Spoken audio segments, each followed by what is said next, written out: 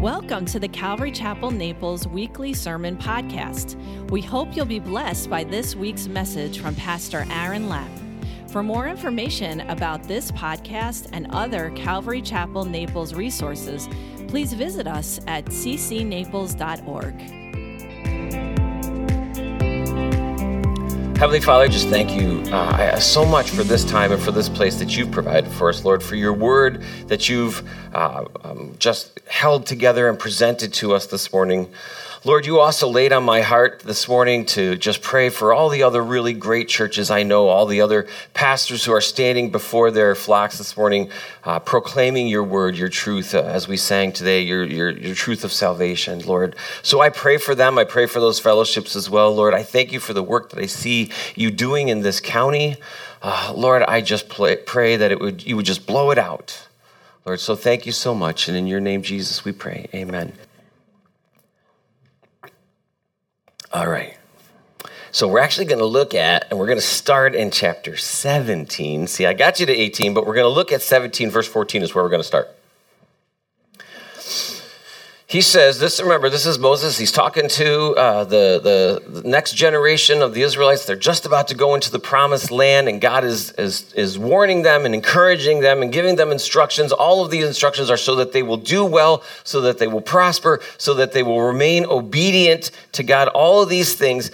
And so he's now looking out into the future. In verse 14, God is saying to Moses, who then shares this. He says, when you come into the land which the Lord God is giving you and possess it and dwell in it and say, I will set a king over me like all the nations that are around me, then you shall surely set a king over you whom the Lord your God chooses. And so right now, they have a leader. Moses is their leader. They don't have a king. In fact, it's going to be a few hundred years before they get into the promised land and look around and say, you know what? We want a king. But God knows that right here, doesn't he? Because he says, when you get to that time, when you get to a time when you say, I will set a king over me like all the other nations. I just can't stop circling that section in my Bible because God says there's going to come a time when you're going to look around you and look at what everybody else is doing, and you're going to say, I want to do it why can't we do it like they're doing it? Why can't we have a king? And it says a king like all the nations. And that either means like the way the nations are doing it, or a guy like they have. It could be either one. Could be either one of those. And maybe it's both. They're saying we want a guy like they've got who rules us like they do. And that's actually going to happen later on, I think, in 1 Samuel, we see that they come to, after many, many years, they're going to come to Samuel and they're going to say, you know what? You're old. That's how they start off. They come up to them and be like, he's been their leader, their judge for a long time. And they're coming to say, you know what? You're old. We want a king. He says, you're old and your sons are not following after God, which was true. He was old and his sons weren't following after God. And they say, we want a king so that we can be like everybody else. Do you think at that moment God must have been like, I knew this was coming, but must be like an arrow right to God's heart. Figuratively, of course, but because he knew that was going to happen, but he was like, but I'm your king. He actually says to Samuel, you know what? Don't worry about it. They're not rejecting you. They're rejecting me. He says they're rejecting me. So he says, when it comes to that time, I'm going to choose the person who you will put as king over you. And, he chooses Saul. We talked a little bit about that. And God gave them exactly what they asked for, a king that would rule over them just like every other nation. But he says, look at here, this king, when you get him, he should not... He's not going to multiply horses for himself, nor cause the people to return to Egypt to multiply horses. For the Lord has said to you, you shall not return that way again, and neither shall he multiply wives for himself, lest his heart turn away, nor shall he greatly multiply silver or gold for himself. And when he sits on the throne of his kingdom, that he shall write for himself a copy of the law of the book. First of all, God says, when you appoint a king, the one that I give you, when you appoint the king, he shouldn't do these things. And we looked at a couple of weeks ago all those things that he says you shouldn't do, that the king, when it gets to Solomon, which is like Saul, David, Solomon, like their third king, he does all of those things. He goes out and he multiplies horses. He sends his people down to buy horses. It says that he had so much silver in the kingdom that he acquired that it was as valuable as the rocks on the ground. That means there was a lot of silver there. All of those things. And as I think about this and this desire for a king, it's like one thing you have to see is he says, like all the other nations around me. Well, what does that tell you? All the other nations around them had kings. They want a king. There's a desire to be ruled over by a king. It's in us. It doesn't surprise me at all, actually. It's in us. That's how God created us. See, but God said, you have a desire to be ruled over by a sovereign leader, but it only works when that sovereign leader is the perfect sovereign leader, God.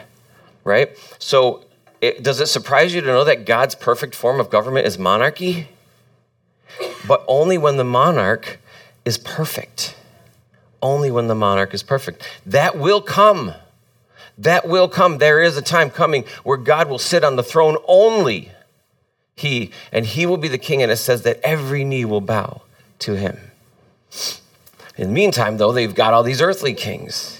And God says they're not supposed to do these things. But what we're going to see is that as you study through the Old Testament, you're going to see that these earthly kings do all of these things. Even Solomon did all of these things. But he says in verse 18 that when he sits on the throne of his kingdom, that he shall write for himself a copy of the law from the one before the priests and the Levites. See, what's really interesting is God says, all right, when you have a king, he is going to take the book of the law, and he's going to make a copy for himself.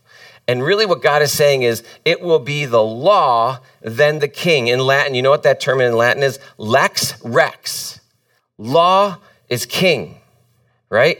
Now, somewhere along the line, it does this and becomes rex, lex. King is law, right? That was a big mistake. When they started saying, you know what, instead of the king being in ultimate service and obedience to God and doing whatever God told him to do, it switched over to that the king, anything the king says or decrees is law, and he essentially became God. And boy, that was a big mess. That was a big mess. But God says here, he will copy the law for himself. And not only that, it says, and it shall be with him, and he shall read it all the days of his life. Why?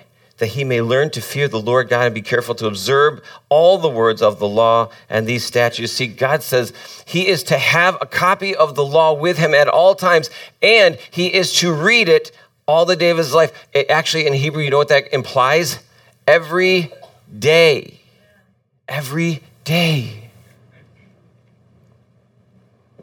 Well, I know you may not consider yourself a king in the sense that he's referring to it, but if it's good for the king, is it not good for you to have a copy of the word and to be in it and to read it all the days of your life? For the exact same reasons that we would be careful to observe all of the words of the law and the statutes, that his heart and ours might not be lifted up above the brethren, that he may not turn aside from the commandments to the right hand or to the left, and that he may prolong his days in the kingdom. 3 very good reasons that God says this is why the king needs to be in the word every day. This is why you need to be in the word every day, so that we will remain humble in the sight of God, so that we will remain obedient to God, and so that we might be well in the land. It's so surprising to me that over and over and over again, we see a couple of phrases. One of them is, when you go into the land which the Lord your God has given you, right?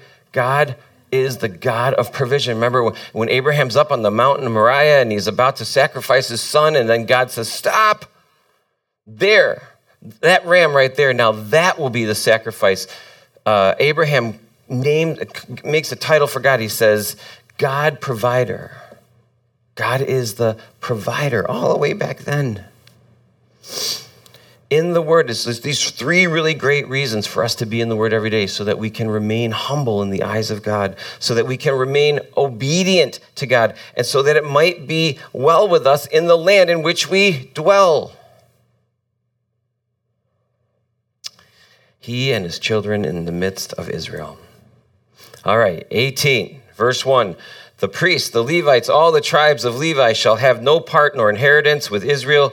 They shall eat the offerings of the Lord made by fire and his portion. Therefore they shall have no inheritance among their brethren. The Lord is their inheritance, as he said to them. So, okay.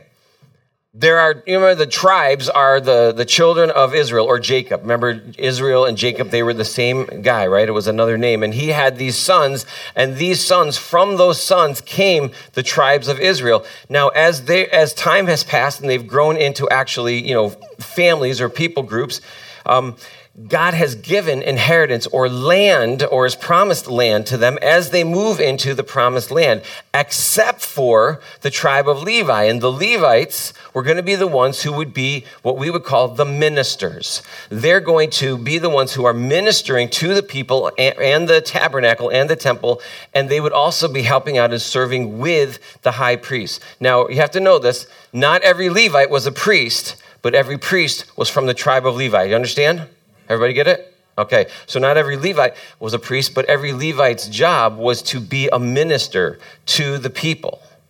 And so when we think of like pastors, for example, we would think that they're like the ministers. They're like Levites. They're the ones who serve the body in the church. Okay, and so they did not have an inheritance of land. And so God said they're not going to be able to farm or ranch or produce anything that they're going to sell. Their job is to be ministers in the church. In fact, he says their inheritance is God, meaning the thing that they're going to be about and to do and where their living will be in the church, serving the church and serving God. So they have no inheritance. And it says in verse 3, and it shall be the priest's due from the people, from those who offer sacrifice, whether it is a bull or sheep, and they shall give to the priest the shoulder, the cheeks, and the stomach. So really what he's saying is, when you come to the tabernacle or to the temple and you make your offering to the church, to God, essentially, God from that will provide for the Levites, right? So you're giving to God, then God provides for the Levites, because they don't have any other way that they're going to make a living. They can't farm, they can't ranch, they have nothing to sell or to trade. Their livelihood is support from God through the church. And so it's the same. When you come and you make your offerings here and you give your offerings to God, then God turns around and provides for his ministers. It happens here, it happens in every church. That's how it is. So that you can't come up to the minister later and be like, well, I pay your salary. You don't actually. You give your offering to God. Then God says, from that, I provide for my ministers. And not just provides, but look, this is a good day for pastors actually, because he said, I'm not shy either. He says that they get the shoulder, the cheeks, and the stomach. Oh, man.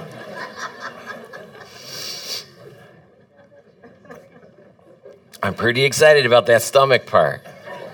Actually, so those were, if you know about that, those would be like the really choice cuts, the shoulder, the cheeks, and the stomach, But, there was a stomach, there were more than one, and like cows have like, what, I don't know, 4, 5, 7, I don't know, many. I have a couple myself, but one of the ones that they're talking about, the maw, was like a delicacy. And so God was saying, it's like, look, for those who have committed themselves to service, I'm going to provide for them, but I'm not just going to provide.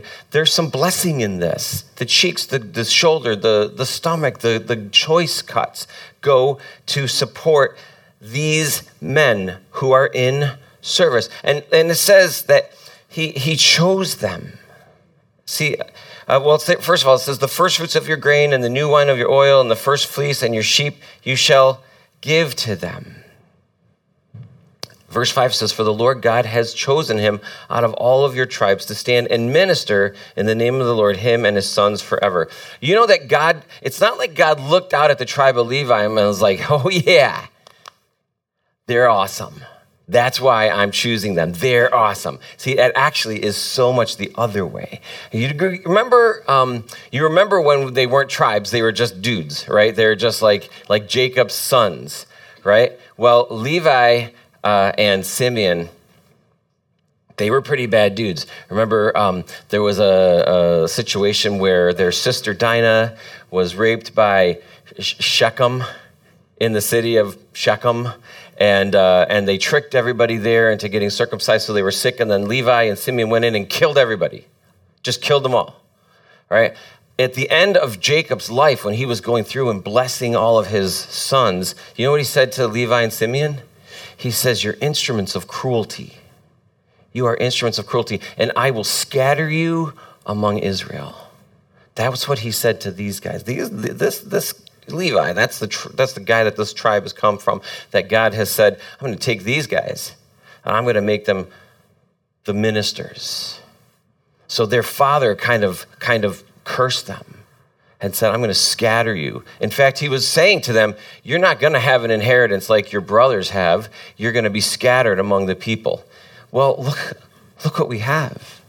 God says the tribe, the Levites, they're not going to have an inheritance, yet they're going to live among the people, and they're going to be my ministers. And so, but now it's no longer a curse. It's this incredible blessing. I could speak from my own experience. What an incredible blessing is. So God takes this curse that the Father laid on them, saying, you're instruments of cruelty, and I'm going to split you. You're going to be divided among the people. And God says, I'm going to take that curse now, and I'm going to make this an incredible blessing. I'm going to take something that was not great, and I'm going to use it, and it's going to become great. Yeah, it's such an amazing transformation. You see this a lot. I'm sure you see this in other folks too. It just is very kind of out front in Calvary Chapel. So many Calvary Chapel pastors were just horrible people.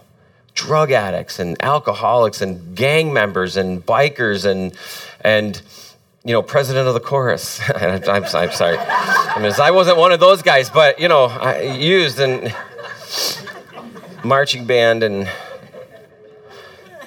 God takes these guys that have these horrible lives before Christ, and he turns it around and uses it for an amazing thing, an amazing service. But there's something to note here. See, remember when Moses was up on the mountain and he was getting the 10 Commandments from God, and he was going to come down with these big tablets, or they're about like this, these tablets that had his commandments written on them, and God says, Moses, you better get down there. There's some shenanigans going on down there. And Moses comes down. Remember what's happening? They had got, restless. They had been like almost 40 whole days, and they hadn't seen Moses. And so they got restless, and they said, you know what we should do? We should make a golden calf, and then we should dance around that and worship it.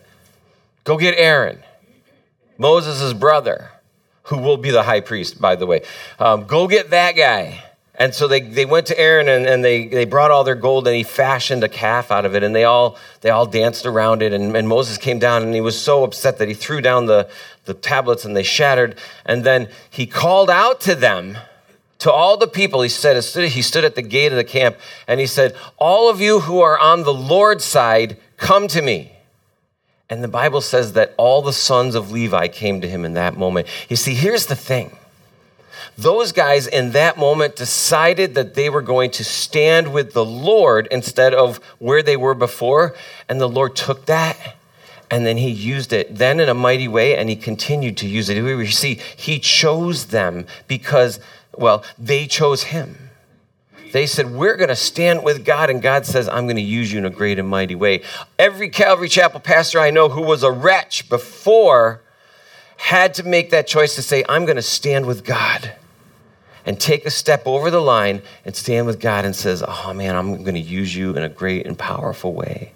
I love that.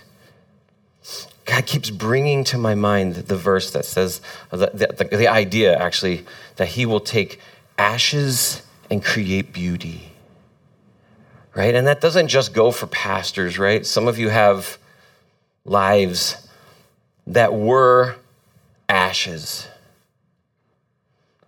That at some point you said, you know what, I'm gonna stand with God.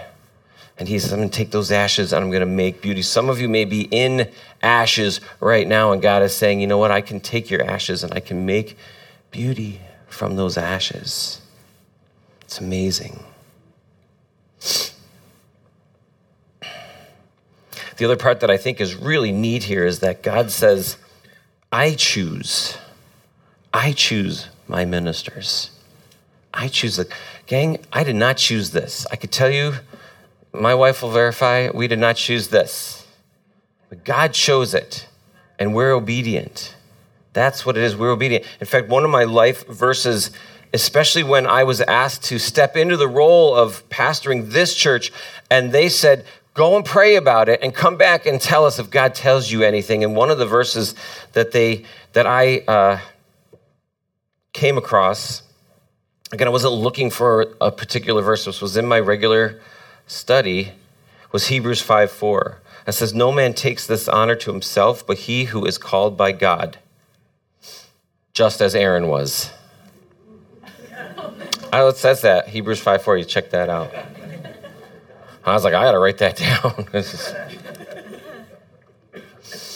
I'm so honored. I'm so blessed to be able to, and obedient. And that's the thing. Like, I regularly pray, Lord, I'm surrendered. I'm just a tool. I'm just a tool in the hand of God. Just as they were, just as the Levites were. Now it says, verse 6, so if a Levite comes from any of your gates, from where he dwells among all Israel, and comes with all the desire of his mind to the place which the Lord chooses, that he may serve in the name of the Lord his God, as all his brethren the Levites do, who stand there before the Lord, they shall have equal portion to eat besides what comes from the sale of their inheritance. All right, so you have to understand that there were a lot of them. And they weren't all there all the time. They had shifts that they were scheduled, that they would come for I don't remember exactly. It was maybe a month out of 12 that they would come and they would serve at the tabernacle or the temple. But what this is saying is, if there is a Levi who just so badly wants to be there all the time, I just want to serve God all the time here at the temple, then God said, if there's someone who wants that, then welcome them in. If they want to be in service to you full time, let them come and be. And also what verse 8 says right there is, you're not to look at what kind of possessions they have or may have. He wasn't saying, well, if they have a lot of possessions when they come in, then that means you don't have to give them as much as everybody else. What he's saying is, no, they get an equal portion as everybody else, regardless of what they may bring with them. Maybe they had land, maybe they had possessions, maybe they still do. But he says, if their heart's desire is to come and to serve, let them come and serve, and they are due an equal portion as all the other Levites there.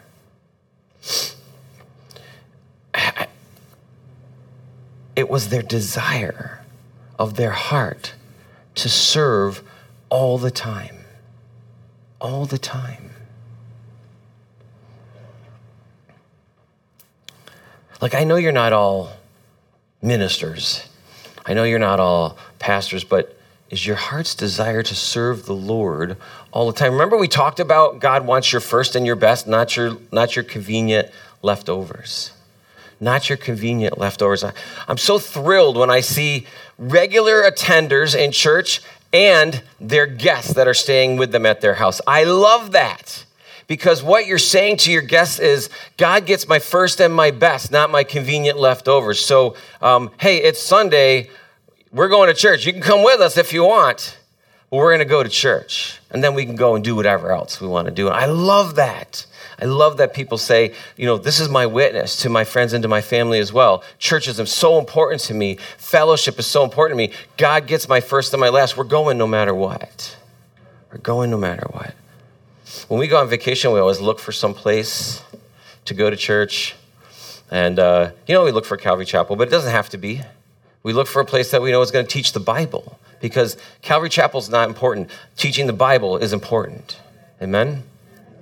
So we look for that, and we go, and I've been blessed so many times to sit in churches and listen to people teach the Bible and see fellowship happening, people I don't even know, but we go because it's important to us, because God gets our first and our best, not our convenient leftovers.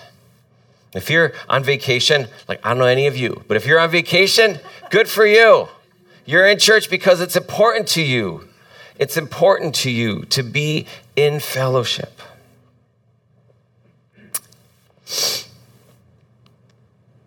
Okay, in verse 9, when you come into the land, we got tons of time. All right. When you come into the land which the Lord your God is giving you. See that phrase again? There it is again. When you come into the land which the Lord God. So there's no doubt in their minds who's giving them this land? God. No doubt. They should have no doubt that this isn't because they're awesome or powerful or bigger or stronger than anybody else, but because God is giving it to them. When you come into the land which the Lord God is giving you, you shall not learn to follow the abominations of the nation. All right. There have been many warnings. There have been many admonitions from God through Moses. When you go in, there will be pagan ceremonies. There'll be pagan worship. There's going to be pagan temples. Don't worship the way they worship. Don't worship the gods they worship. And don't worship me, God says, in any of the ways that they do worship their gods. Don't do it. In fact, go in and tear down the temples, pull up the groves, knock down the pillars and the high places. This is different. There's a phrase here that you should know. You shall not learn to follow the abominations of the nation. That means right there, if you were to look that up, it means to study or to research. We are not to study the ways that God considers an abomination. And now he's going to list these things. He's going to list them out right here. But what this is saying is, not only do you not practice these, he's saying, do not even spend any time researching or studying these things. There shall be not found among you anyone who makes his son or his daughter pass through the fire. We talked about that before as a sacrifice. Remember, they would heat up a statue of Moloch until it was burning red hot, and then they would lay their live babies on the hands of the statue, and they would burn to death, and they would beat drums and scream and dance around to cover up the screams of their children dying on this. All right? But there was also a ceremony that they would do that was similar to that was supposed to give them some insight into what God or gods wanted them to do. And he's saying that you are not to do that. Not only do that, you're not to learn how, or you're not to even study what that is about. God just says, just don't do it. All right, he goes on. He says, or one who practices witchcraft, or soothsaying, or one who interprets omens, or a sorcerer. All right, so let's look at a couple of these. Witchcraft, in Hebrew, it means divinations, one who seeks to know the future by supernatural means. All right, one who's looking to know what the future means by some divination, some chant, or some crystal ball, or something, some way that they're looking to find out what the future holds through some supernatural way. That's what witchcraft is. I mean, it's not the black pointy hat and riding the broom kind of a thing. That's not at all what he's talking about there. Although he does cover that later. Or a soothsayer. A soothsayer. In Hebrew, soothsayer is one who looks at the clouds or the sky to try and figure out what it is that their gods want them to do. They look to the clouds. That's very literal. They look to the clouds. But it's like reading your horoscope, right? Because your horoscope is connected to your astrological sign, and those stars are up in the air. So it's like, are you looking to your horoscope? This is what we would say now. Reading your horoscope and saying, well, this is what my horoscope says. This must be what's going to happen. And God says, no, don't bother. Don't do that. Don't do it. Don't look to the sky. In fact, if someone comes up to you someday and says, hey, what's your sign? You tell them, my sign is a stop sign. I don't even want to talk about this. Soothsayer. Or one who interprets omens. There's one here, a word that means an augurer, A-U-G-U-R, or E-R, augurer, auguring. You got it? An augurer was someone who tried to tell the future, by observing birds. That's how they flocked, how they flew, where they went, the chirps, the sounds they made. That's what you know what that sounds like to me? That someone was daydreaming when they weren't supposed to, and they were like, "Are you paying attention?" You're like, "Yes, I'm looking for direction from God from the birds," and they made it up quick on the spot. It sounds cuckoo.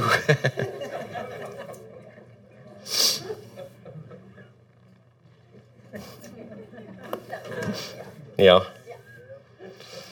Or a sorcerer. That actually is wizard. That is what you think about, where someone who practices witchcraft. There's a movement now. It's different. Like it's now called Wicca, and people are like, well, I'm a white witch.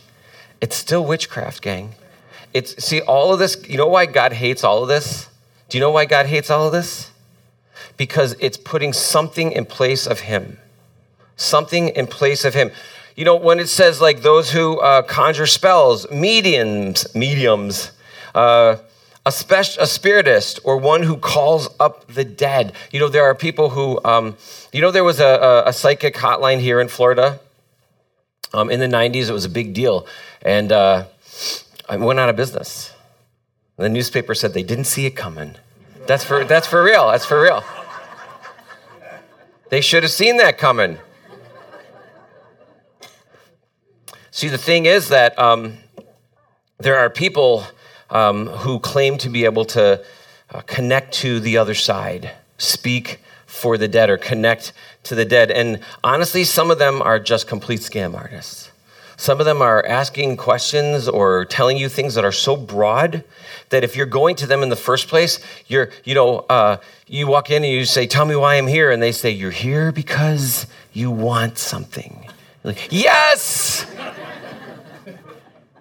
And now you're sucked in, right? Some of them are just scammers. But there are some who I have no doubt are talking to another spiritual being. We know that there are angels and we know there are spirits all around us. In fact, there's proof in the Bible that talks about a spiritual world that happens all around us that we can't see or that we can't touch, but it's there. I'm going to give you a couple of examples. I got to find it. Okay, this is it. Okay, 2 Kings. So I'm going to read this. Okay, so you look this up later, 2 Kings chapter 6. But I'm going to read this story to you. So it says, now the king of Syria was making war against Israel, and he consulted with a servant saying, "My camp will be in such a place." And the man of God, this is Elisha, he's talking about when it says the man of God. And the man of God sent to the king of Israel saying, "Beware that you do not pass this place, for the Syrians are coming down there." And then the king of Israel sent someone to the place of which the man of God had told him. And thus he warned him, and he was watchful there, not just once or twice. Therefore, the king of Syria was greatly troubled by this thing, and he called his servants and said to them, "Will you not show me which of us is for the king of Israel?" And one of his servants said, "None, my lord, O king, but Elisha the prophet who is in Israel tells the king of Israel the words that you speak in your bedroom." So he said, "Go and see where he is, that I may send and get him." And it was told to him, saying, "Surely he is in Dothan." Therefore he sent horses and chariots and a great army there, and they came by night and surrounded the city. And when the servant of the man of God arose early and went out, there was an army surrounding the city with horses and chariots. And the servant said to him, "Alas, my master, what shall we do?" So he answered, "Do not fear, for those who are with us are more than those who are with them." And Elisha prayed and said, "Lord, I pray, open his eyes that he may see." Then the Lord opened the eyes of the young man, and he saw, and behold, the mountain was full of horses and chariots of fire all around Elisha. See, Elisha prayed to God and said, "Lord, open up his eyes so that he might glimpse the realm that's around us that we don't normally see." And they opened it up, and he saw an army of chariots and horses of fire surrounding the Syrian army that was surrounding them. And see, the whole time you get this impression that Elisha had great calmness. Peace, thank you. Peace. The whole time. but that his servant was anxious because he saw what he could see and that it was overwhelming. And he said, Elisha said, Lord, would you just open his eyes so that he could see into the realm that surrounds us, that we don't see this spiritual realm? And God did. And he saw a great army surrounding all of them. There's another example also when Stephen is before the Sanhedrin. You remember this? He's preaching the gospel to them, and he's saying, basically it's like, you guys are bad because you did this, and they're getting really angry. And right at the end, he says, behold, I see heaven is opened, and I see the Son of Man sitting next to God on his throne. Oh boy, did that tick those guys off, because that says they gnashed their teeth at him, like, gnash. There's a realm around us that these mediums and people who are connecting to the dead, they think, are actually connecting to demons, evil spirits that are all around us. Now, listen, you go to a medium and they say, "Oh, I'm connecting to the spirit of your grandma who's passed on, and she's saying this and that." They're not. They're either pulling the wool over your eyes or they're seeing something. There's no doubt in my mind that an evil spirit would say to a medium anything that they need to say to try and get you to follow that rather than to turn your eyes on Jesus. That is what the devil wants to do. He does not care about you. He does not care about your grandma or the relationship. He doesn't know the future, by the way, except for he can read just like we can. But he's been here from the beginning, and he and his demons know so much about you that they could come to you and they could say, "Oh, I'm going to masquerade as so-and-so's grandmother, and I'm going to tell them all the things that they need," that they do not spend a moment of time thinking about God. They're completely drawn away by this whatever false connection to someone who has gone on. Oh, man, that's why God hates it. That's why it's an abomination. He says, this is an abomination. Don't even look into it. Do you ever do a Ouija board? Have you ever done that? As I'm just thinking about that, I've done it too.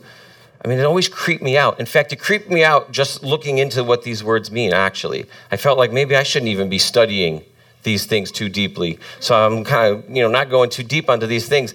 But, if you have the Ouija board and you're sitting there and you're going around and you're like, you're pulling it. No, you're pulling it. No, you're moving it. But maybe your friend is moving it. Maybe he's not. Maybe he's not. There are forces out there that we shouldn't mess with. God says, no, they're abomination to me. Don't even study. Don't even look into. Leave it alone. I mean, if you have that in your past and you haven't asked God to cleanse you and release you from that, you need to do that. If you have that in your past and you've never asked God to forgive you for that and to release you from what you might have connected to, let's pray right after church. And you can be released from that. God has the power over all of this. If you're carrying Ouija board stuff or spiritism along in your past, you need to be released from that. And we will pray for you. And you can be released from that. But God says, if you've not, or if you're going forward, don't mess with that. If you want to talk to somebody who knows about the other side, get on your knees and pray and talk to Jesus. Because there isn't anybody that knows about the other side more than Jesus does. There isn't anybody that knows about the afterlife more than Jesus does. And you have a direct line. You don't need another person. You don't need cards or tea leaves. Tea leaves?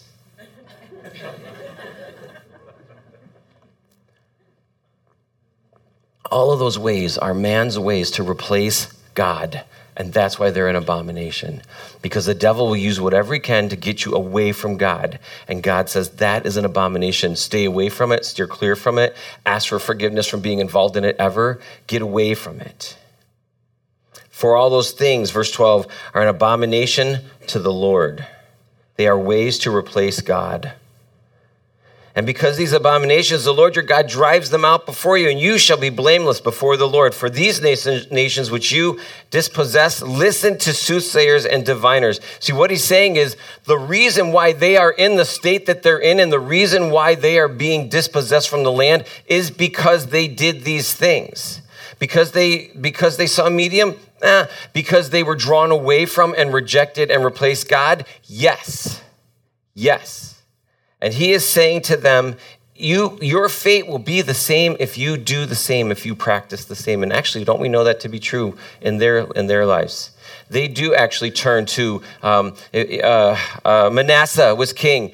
These exact things, you can read about Manasseh, these exact things are listed in what he did. This list exactly. Soothsayers, mediums, speaking to the dead, pillars in high places. He did all of those things. And you know what God did? Sent the Babylonians in. It says they removed them with a hook, right? But while he was in that very low place of captivity, you know what Manasseh did? He repented. He repented and he came back to God, and then God brought him back, and he served God the rest of his days with all of his heart. And he tore down the high places and he built the altars to God, right? So even if you're there right now, even if you went to see a psychic yesterday, you can be forgiven of that. You can be cleansed, you can be restored, and you can go on from there.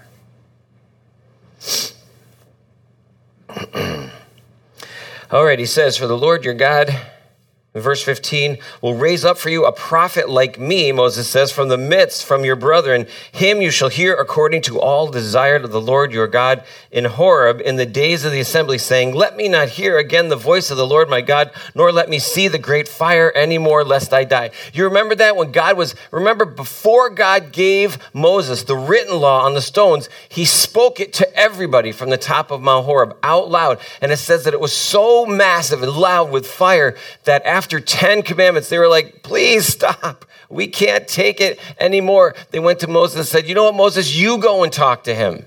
And you come, he says, you go and be the mediator between us and God. Please, Moses, because if we hear an 11th commandment, we're going to die.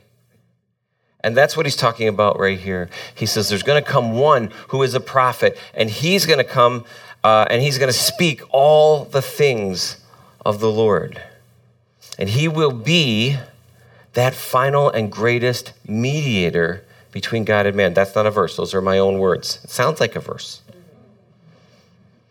And the Lord said to me, what they have spoken is good. I will raise up from them a prophet like you from among their brethren, and will put my words in his mouth, and he shall speak to them all that I command. And it shall be that whoever will not hear my words, which he speaks in my name, I will require it of him. And so from this point forward, the Israelites were looking for the prophet that God said that he was going to send, that would speak all of his words, that they were to hear from and to do whatever it was that he said. They were constantly looking. Now, we're on this side of all of it. We actually can go back and we could see that prophet that God said that he was going to send was his own son, Jesus. In fact, it says it in a couple of places. See, at one point, John the Baptist was in the Jordan River, right? And he was baptizing people left and right, and people were coming out. And so they came to him in all earnest, and they said, are you the prophet? And he said, I'm not. And they said, well, who are you? And he says, I am the one, the voice calling out in the desert, make way for the way of the Lord, make straight the way of the Lord. So he says, there is one coming who I'm not even worthy to loose his sandal strap. So they said, are you the prophet? So even, at the time, this whole time up until this moment with John the Baptist, they're looking for that prophet that God said was going to come with his words, with his message. And they said, John, are you the one? Are you the prophet? And he says, I'm not the one, but he's coming. He's coming. Now, Jesus would actually say it himself. In John chapter 5, he says to them when they come and they're kind of challenging him, Jesus says, if you believed Moses, you would have believed me because Moses wrote of me. In John chapter 5, verse 46, he says that. Jesus is referring to this place right here in Deuteronomy chapter 18. He's saying, Moses wrote of me. If you believed Moses, you would have believed me because I'm the one that he wrote about. Jesus says, I'm the prophet. Also, Luke 4:16. I'm going to read this to you. This is talking Jesus. He came, when Jesus came into Nazareth where he had been brought up and it was accustomed there, he went into the synagogue on the Sabbath day and stood to read. And he was handed the book of the prophet Isaiah. And when he had opened the book, he found the place where it was written. And this is what it was written. He read this. The Spirit of the Lord is upon me because he has anointed me to preach the gospel to the poor. He has sent me to heal the brokenhearted, to proclaim victory to the captives and recovery of sight to the blind, to set at liberty those who are oppressed, to proclaim the accepted year of the Lord. And then he closed the book and gave it back to the attendant and sat down. And the eyes of all in the synagogue were fixed on him. And he began to say to them, today, this scripture is fulfilled in your hearing. Jesus reads in the reading that was for that day about the prophet who would come and what he would do. And Jesus says, in your hearing just now, it has been fulfilled in me. In fact, John, when he's in prison, John the Baptist later is in prison, he'll send guys to Jesus. And he'll say, look, are you the one that we're supposed to be waiting for, or should we wait for another? And it says that Jesus healed the blind, healed the lame, healed the sick, and preached the gospel. Then he said to those guys, go and tell John that the blind are being healed. The blind see, the lame walk, the gospel is being preached. He basically said to John's disciples, all of the things that I just read about from the book of Isaiah that the prophet would do, I've just done right before your eyes. So yes, I am the one, I am the prophet who is to come.